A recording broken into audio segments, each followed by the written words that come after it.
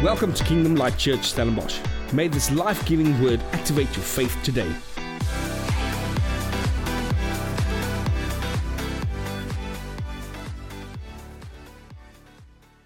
Now, I want to continue this morning with our sermon series on that we started last week called RE or Re. Now, Re, if you haven't listened to last week's service, I'll catch you up quickly. Re is a prefix. It's a prefix we use to place in front of a word to change the word's meaning to do again. Do again. I said last week that there's been so many prophetic words about God resetting the church, resetting individuals, resetting our devotions, our family lives, so many things. And we want to do a sermon series that look specifically at that. If we say God is resetting us and church and devotions, how does it look like? And what do we do to realign or to align ourselves to this goalpost or to this focus that God has given us? Now through this series, we are going to look at three words. The words are set, align, and start. Three words. But we're going to fix the prefix re in front of all three of those words. We're going to say reset, how we see and perceive church. We spoke about it last week. We're going to realign our focus as believers. We're going to look more about that today. And then we're going to restart with a fresh outlook on church. And, sorry, I hope last week blessed you, really blessed you, to know that sometimes we need to reset things in our lives to help us to realign to what God has for us. And we're going to say more about that. Now, last week, my first word was reset. And as I mentioned, God is resetting the church to its God is resetting the church. He's resetting us as individuals to our initial state, to function in the power of the Spirit. You see, that was the initial state of the church and the calling of us as individuals when Jesus was crucified and rose from the dead. He established a new church where he said, I want you to be filled with the Spirit. And I want you to be Spirit-led. And that's what we spoke about last week. So if you missed it, you'll see all our services. We reposted everything on our Facebook page, and you can go to our YouTube page as well to catch up on services you've missed. All the audio is already on our website, so you can go and listen to the audio as well if you missed the video. So now, this morning, maybe I should just clear my throat before we start. Now, today we will be looking at the second word of our phrase. Remember, we're looking at three words: set, align, and start. And we're going to look at align today. Align. But we're going to put the prefix re in front to make it realign. Now, let's first, before we put the prefix on, let's look at the word align. And what does the definition for the word align means? I'll give you realign now. Let's just first look at align. Align means to arrange in a straight line, to arrange something in a straight line, or to give support to. Now, it's quite amazing. I align the things that I've placed in my garden, aligned it in a straight line. So we align something, but it also means to give support to something. I align myself with the values of this political party. I align myself with this sport team that I support. That's also a different definition of align. But let's look at realign. Realign. If we put the prefix in front of it, it means to change or restore to a different position. To change or restore to a different position, or to change one's opinion in support to. So it's very important. It's to do again. Remember the prefix, re? It's to do again or to change something that we thought it was aligned, but suddenly we realize it is not as aligned as we thought. So let's realign this. Let's revisit this and change the position that we are heading into. Now, last week we ended in the book of Acts. And I spoke about Peter and James, who was functioning in the power of the Spirit after they were baptized and filled with the Holy Spirit. Now, I want to continue in the book of Acts today and next week, and as we go through this series. But today and next week is very important. I'm going to look at two stories out of the life of Paul the Apostle. We're going to see more of that. So I want to start out and go to Acts 19. If you've got your Bible with you, you can follow with. Otherwise, it's here on the screen. You can follow it here. I want to go to Acts 19. And we're going to read from verse 1 to verse 9. I know it's a chunk of scripture, but I want to build a bit of a foundation today before I dive into our topic of our sermon, for us to understand where are we going and what was the meaning of what Paul said later on in Ephesians and Timothy and all the Gospels all the books that he wrote. So let's read together. I'm reading from the New Living Translation if you want to follow me. Acts 19, verse 1 to 9. It says the following. Paul traveled through the interior regions until he reached Ephesus on the coast, where he found several believers. Did you receive the Holy Spirit when you believed? He asked them. No, they replied. We haven't even heard that there is a Holy Spirit. Then what baptism did you experience? He asked. And they replied, the baptism of John. Paul said, John's baptism calls for repentance from sin. But John himself told the people to believe in the one who would come later, meaning Jesus. As soon as they heard this, they were baptized in the name of the Lord Jesus. Then when Paul laid his hands on them, the Holy Spirit came on them, and they spoke in other tongues and prophesied. There were about 12 men in all. Then Paul went to the synagogue and preached boldly for 3 months, arguing and persuasively about the kingdom of God. But some become stubborn, rejecting his message and publicly speaking against his way. Now, there's a lot of things that happen here. About 15 chapters later in the book of Acts, after the disciples were radically filled with the Spirit, and they were functioning in the power of the Holy Spirit, we actually came to Paul. And at this moment, this story was about the 3rd missionary journey that Paul took. Paul took a couple of missionary journeys, but this was in his 3rd journey already, and we heard that he ran into a couple of believers, 12 in all. And these believers, they were teaching the gospel of Jesus, but they haven't received the Holy Spirit at all. And if you look further and you go through the scriptures, you will see that these guys were converts of Apollos. Apollos was a man who followed Jesus as Jesus was on earth, and he was one of Jesus' many disciples. But he was never part of the 12 or part of the 120 who was filled with the Spirit, so he never received the Holy Spirit in Jerusalem that time. But he was so passionate to share the gospel of Jesus that he went all over and preached the gospel of Jesus. He had converts, and this was men that was with Apollos that preached about the gospel of Jesus Christ, the Savior. Now, this story, when Paul ran into these guys, this actually amazed Paul that they received the salvation through Jesus. They were preaching Jesus, they were preaching the gospel, but they have never received the Holy Spirit. Now, as Paul laid his hands on them, it's amazing. They laid his hand on them. They were filled with the Spirit. They spoke in tongues. They prophesied.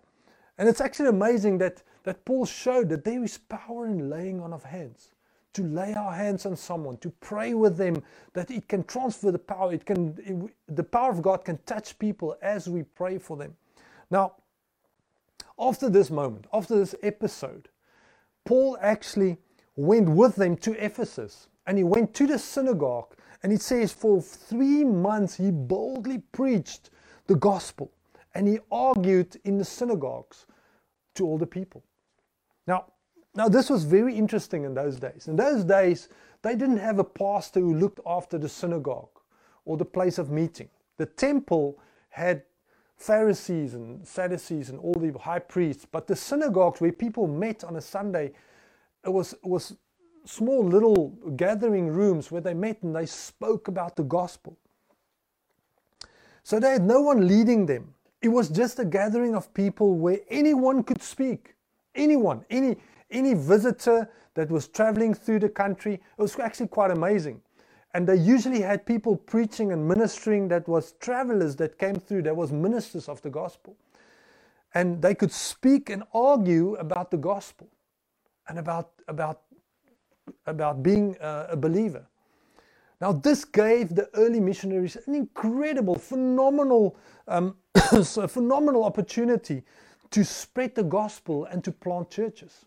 And this is exactly what Paul did. He traveled and he went to the synagogues on Sunday and through the week, and he argued and spoke about the gospel of Jesus. Now Paul was preaching in Ephesus for about 3 years non-stop.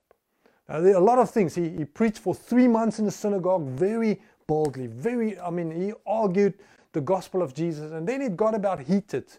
It got heated in the synagogue and people were asking some questions, so he withdrew to a different teaching room in Tarsus, and it was in Ephesus, and there he continued to preach for up to 3 years.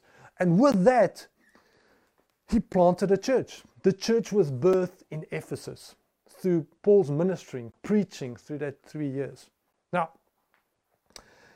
if we know the backdrop, and it's very important to know the backdrop of the city of Ephesus.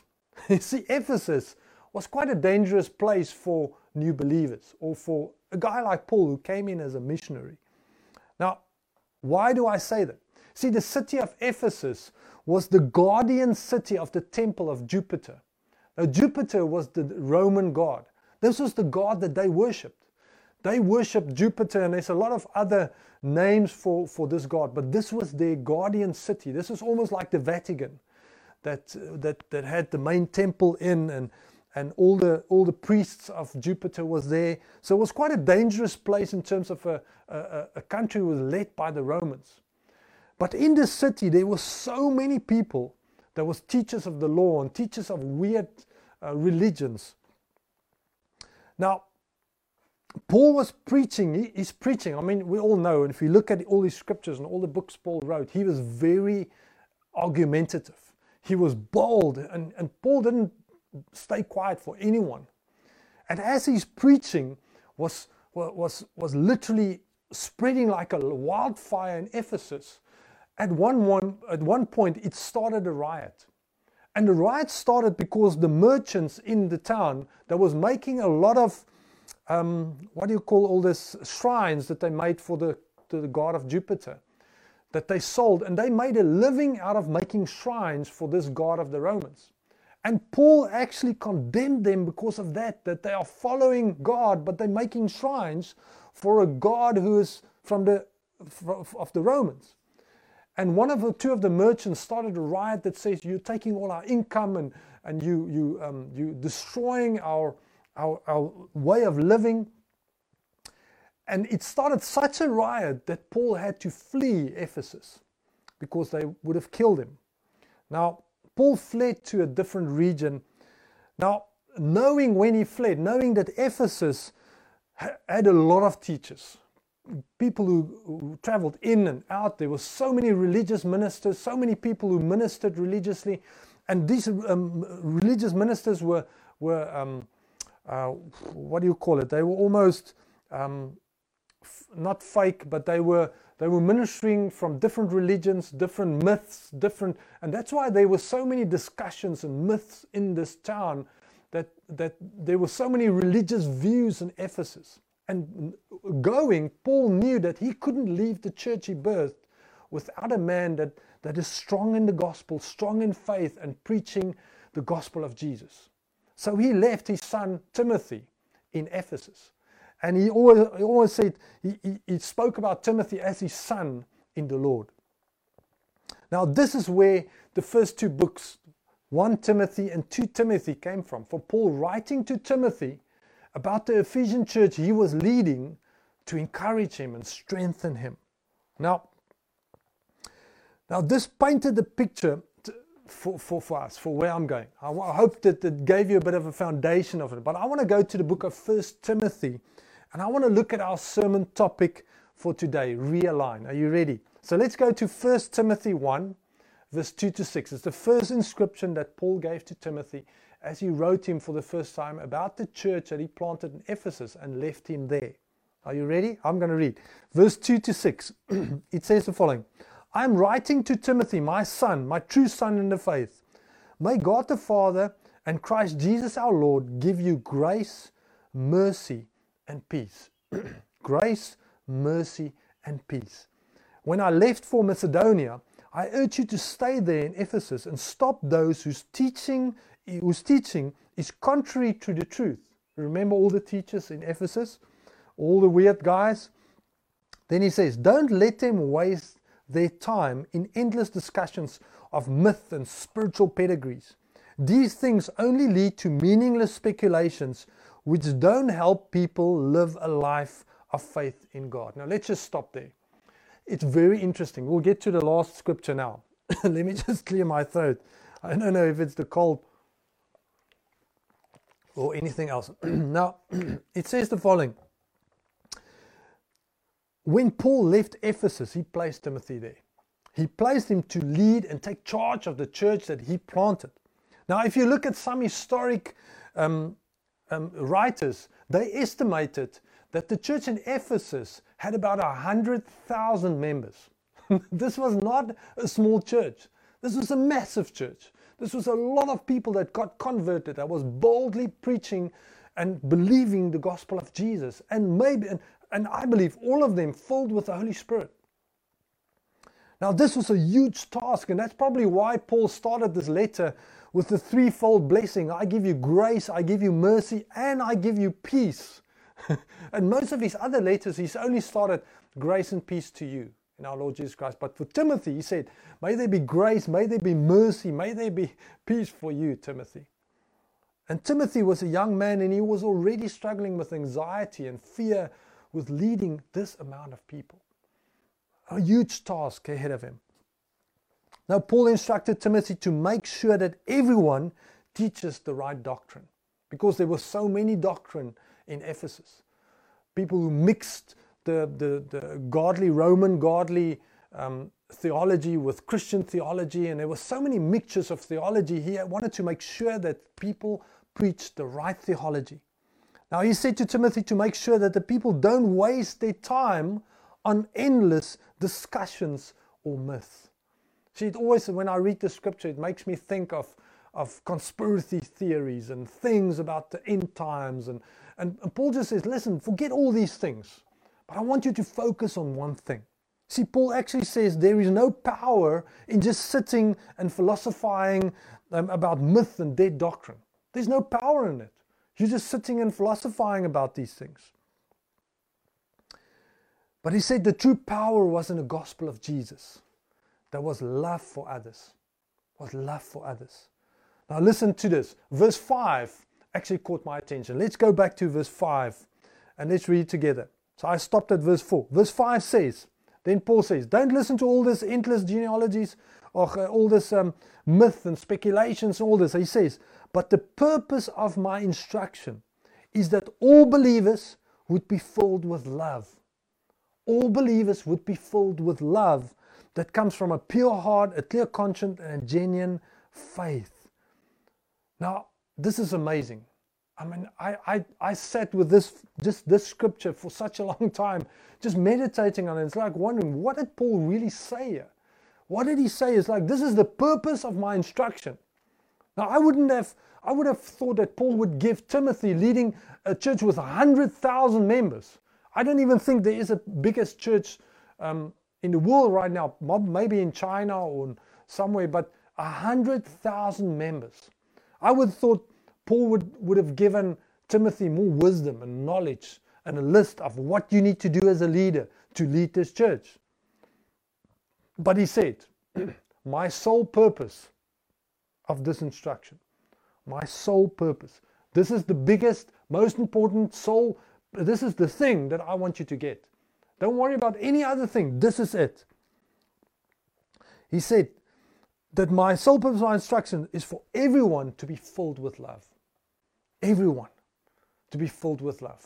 Don't worry about doing this or that or if are you clever in theology or preaching good or not. No. I just want you to be filled with love. You see, Paul was just aligning them with the true power of the gospel. Just aligning them up. So I want you to align to the power of the gospel. That is loving others more than yourself. See, but because Timothy was struggling with so many issues, myth and bad theology in this city, Paul had to come and realign things. He had to realign, since he's been gone, and he's been gone for a while, he had to write this letter and help Timothy to realign them, to set things more in place and put it back in position, to align them to the gospel of Jesus and the gospel that Paul was preaching. He said, don't worry about all this endless discussions and theories. Just make sure that everyone in this church is filled with the love of God. Isn't that amazing? That so many times we go off into rabbit trails in our Christian faith, and we want to do this, we want to read this, we want to do this, and this is a new revelation, this is a new... But Paul comes and he said, I want you to refocus the following. That your purpose of everything is to be filled with the love of God. That's it. That's it. Now, I love this, what Paul said. I love Paul's heart. He was probably one of the most intuitive ministers with so much wisdom, being trained as a Pharisee, knowing all the scriptures, all the regulations, all the rules, and still he got saved and radically saved with Jesus at the road of Damascus. And then he comes and he says, the sole purpose of all this is just to love God and to make his love fill you up from the inside out. Now, doctrine and theology is not wrong. I want you to understand me rightly today. It is very important to have good doctrine and good theology. But there's so many cases where people get focused on so focused on doctrine that they miss God. They miss the true essence of what God has called us to be and to do. Now then, Paul said, so make sure you realign yourself to the goal of serving God by loving others. Make sure you realign yourself. And Timothy, make sure that people align themselves and realign themselves to the focus of loving others.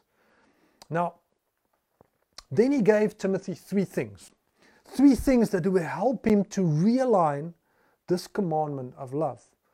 You see, he says, make sure you have, my sole purpose is to have love that comes from. See, this love comes from three things that helps you to realign your focus as a Christian and as a believer. Now, number one was a pure heart. See, he said it comes from a pure heart, a clear conscience, a genuine faith. So number one, let's look at these attributes to help us also to realign us to love everyone above everything else. So let's first look at a pure heart. A pure heart. Now, we've heard this so many times, but I always ask myself, my first question to myself is always like, what makes our heart pure? What makes our heart pure if we say that we need a pure heart? Well, my second question is, what keeps our heart pure as a Christian? See, it's good questions. But listen to what Peter says in 1 Peter 1 verse 22. And I'm going to read it out of the Passion Translation. Listen to this. It says, you can follow here. It says, now because of your obedience to the truth, you have purified your very soul. And this empowers you to be full of love for your fellow believers.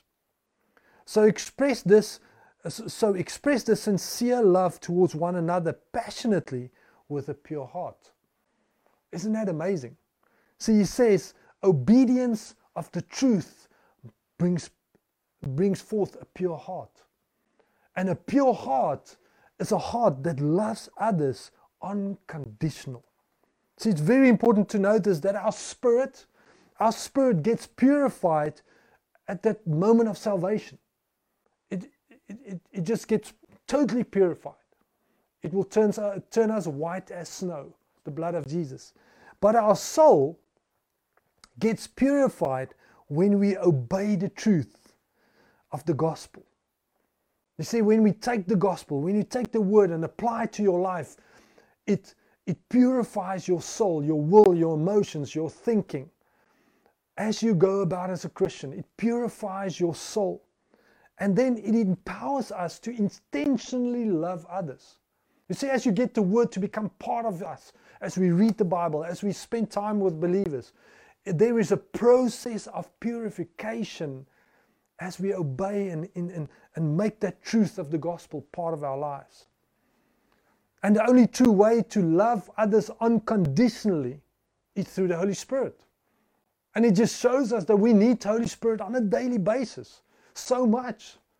You see, the Holy Spirit has a supernatural love that has been deposited inside of every born-again believer. And sometimes we feel, but how can I love people that is so tough to love? Come on, let's be honest today. There's been so many people that we've met through our lives that we think, yo man, it is so hard to love them. And it's usually them that teaches us more of love than anyone else. But the Holy Spirit gives us power. It empowers us as we open our hearts to be filled with the Holy Spirit to supernaturally love others, unconditionally and intentionally. Now, when we embrace the Holy Spirit, when we embrace His supernatural love, it will flow through us and enable us to love others that we sometimes struggle to love. And that's where what Paul spoke about, a pure heart. He says, I want your pure heart to flow from a place of knowing the truth, obeying the word. Let the truth wash you clean. If he speaks about the truth, he speaks about the word of God. Wash you clean on a daily basis so that you will have a purified heart that can love others unconditionally. Remember, Paul says, my sole purpose is to love others unconditionally. So when it comes from a pure heart, when our hearts are pure, that's washed by the word on a daily basis.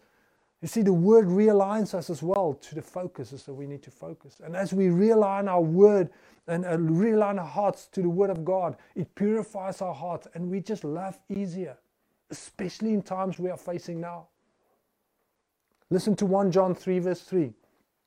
I'm reading from New King James Version.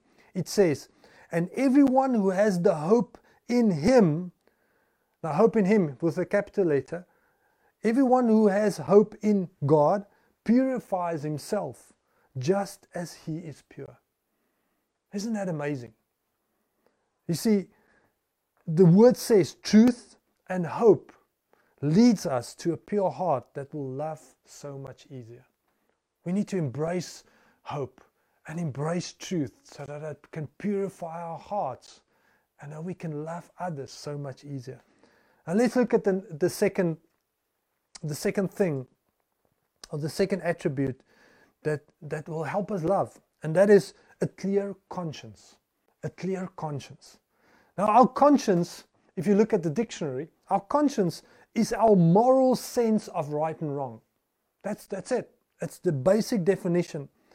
But it also guides our behavior. It guides our behavior. So how people will behave will show their conscience of right and wrong. That's actually what the dictionary says. Now, I believe that a clear conscience, as a Christian, is a godly conscience. Is a godly conscience on right or wrong in life. Now, Paul says the following in Acts, when he faced the leaders. Now, after he was in Ephesus, he traveled back and God showed him, and there were some prophetic words that said, you will be in shackles, you will be imprisoned in Rome. But he traveled there anyway because he had such a heart for the Roman Empire to be saved. And as he was in Rome, he preached, or he stood in front of the Roman Empire and all the leaders. And as he was in front of them, and it's Acts 24, 25, 26, we read that he said something very interesting in Acts 24, verse 16. I'm reading from Amplified. It says, in view of this, I also do my best and strive always to have a clear conscience before God and before men. He says, I do my best and I strive towards having a clear conscience. Now, if you read in the King James Version, it says, I exercise myself to have a good conscience.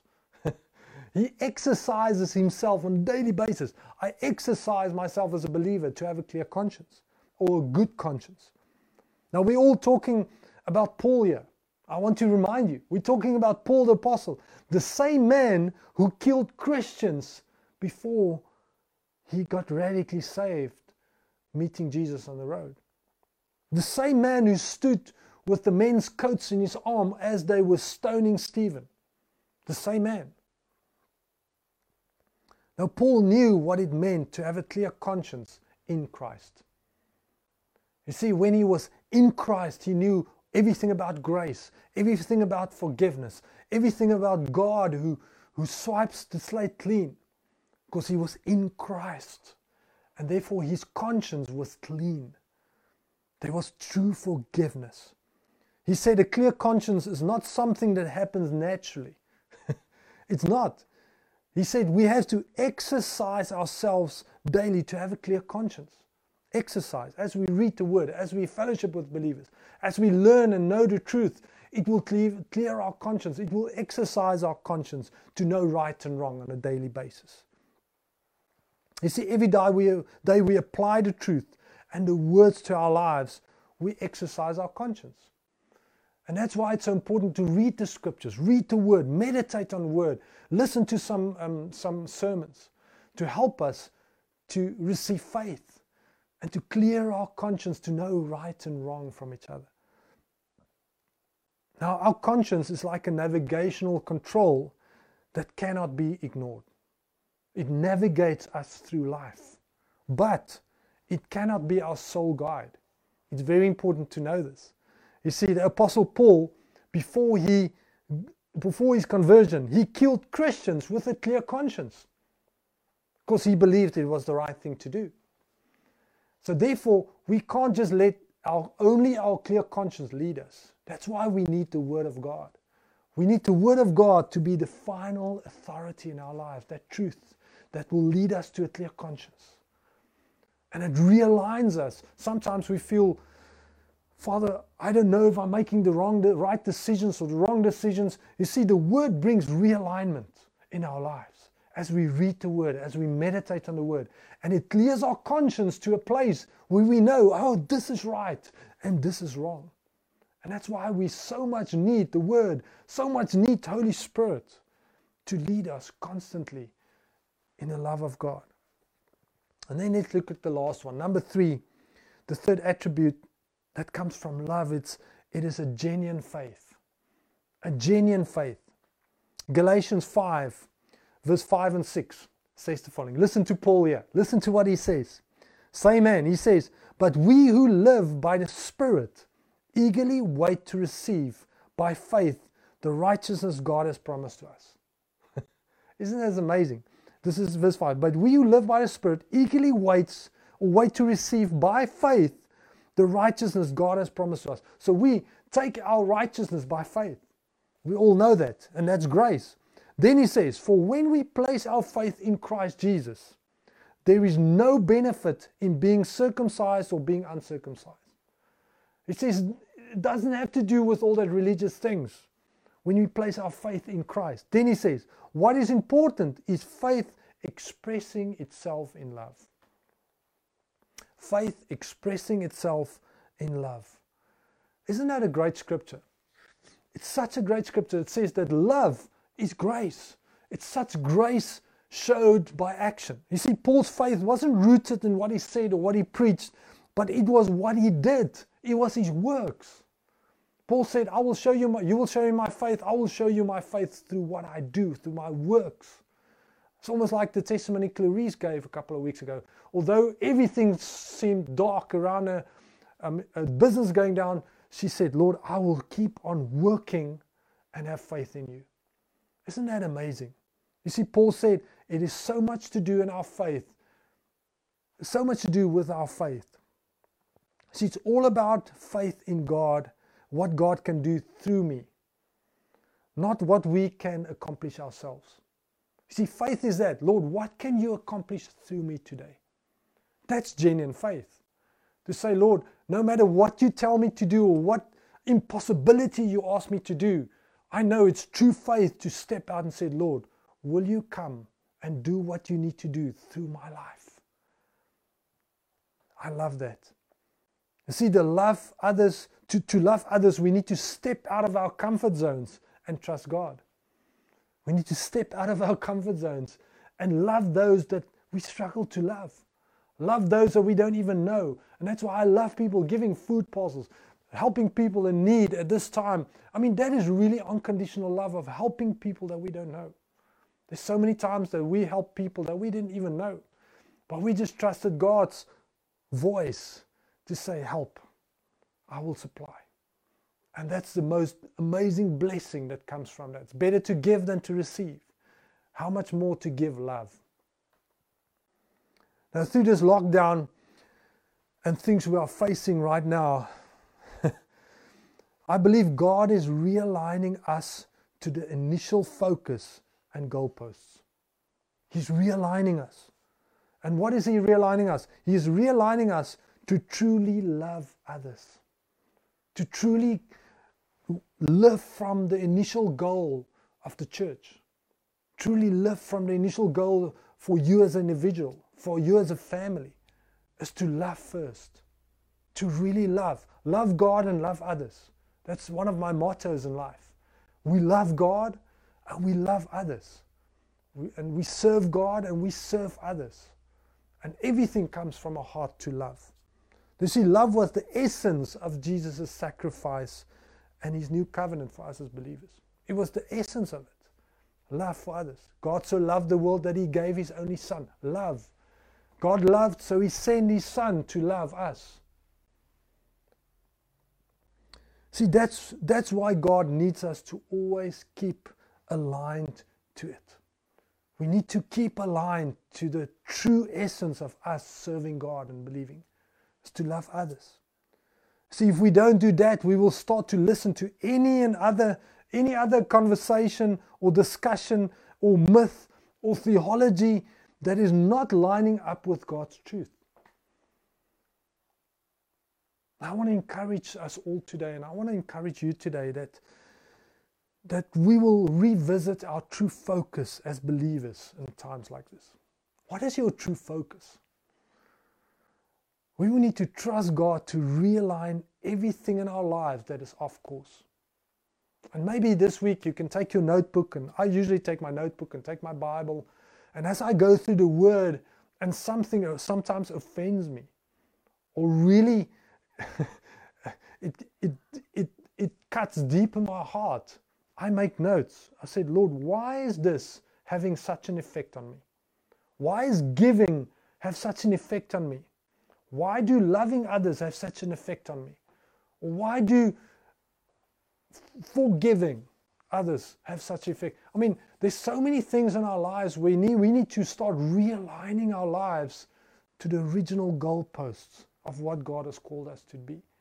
And this is exactly what Paul did with Timothy in the Ephesian church. He says, I want you to close your eyes. Don't listen to all those very intelligent but yet ungodly, untruthful ways. And come back to the Word, which is our true guide. Come back to the Word that will purify your heart, will purify your conscience, will spark your faith. Faith comes by hearing the Word. And that will bring realignment in our lives. So when you take the Scriptures, when you take the Word of God, it will realign you to the original calling for us as Christians. You see, our original reset was to be filled with the Spirit. We need to realign our focus by meditating on the Word so that we will love others with a pure heart, with a clear conscience, with genuine faith. And I believe that God is taking us into a place, and through this lockdown and through these times, where we need to get stuck into your Bible, get stuck into your Word, to make sure that you stay aligned. Align yourself with the support of following God and loving others. I want to pray with you this morning and with us this morning. And maybe there's some things in your life that you feel, oh, Father, I've lost my alignment with your Word in certain things, and I'm praying that the Holy Spirit will start showing you things that's not in alignment with you as being a believer. Now, there's no religion, there is just love and relationship. But if there is some things in my marriage relationship that is not in line, I need to realign it to honor my marriage covenant. It's the same with our covenant with Jesus. when things are not in line in terms of whatever God is putting in your heart right now, or maybe this week, or as you're meditating on Scripture, or maybe God has been speaking to you already, you need to realign that. And the best way to bring realignment in our lives is to apply the Scriptures in our lives. Isn't that amazing? So I want to encourage you as I pray right now that God will show you, or He will start showing you this week what needs to realign to the Word of God in your life. As we're stepping out of this pandemic, as we're going through this lockdown, we have time to spend more Word and quiet time. And as we're spending time in the Word, that God will start showing us. So let's pray together. Won't you put your hand on your heart? Father, I pray this morning. I pray for everyone listening to this live stream. Father, I thank you. I thank you, Father, that you are so gracious to us, that your love is unmeasurable. And that whenever we pray, when we read Bible, when we listen to sermons or sit in church or fellowship with believers, we can experience your love, Father, that is unmeasurable in our lives. And Father, I thank you this morning that I pray that everyone who's listening to this live stream will experience your love.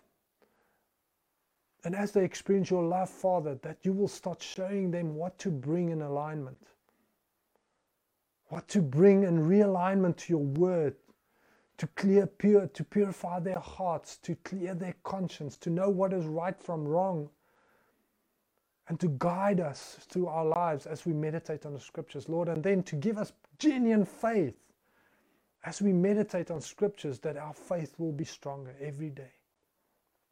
So, Father, I thank you today that you will speak to us this week, that you fill us up with your Spirit. Holy Spirit, will you come and give us wisdom in every step we take in our businesses, in our families, so that we will even realign our business, our family life, our individual lives towards your Scriptures and the focus that we have in you, Lord.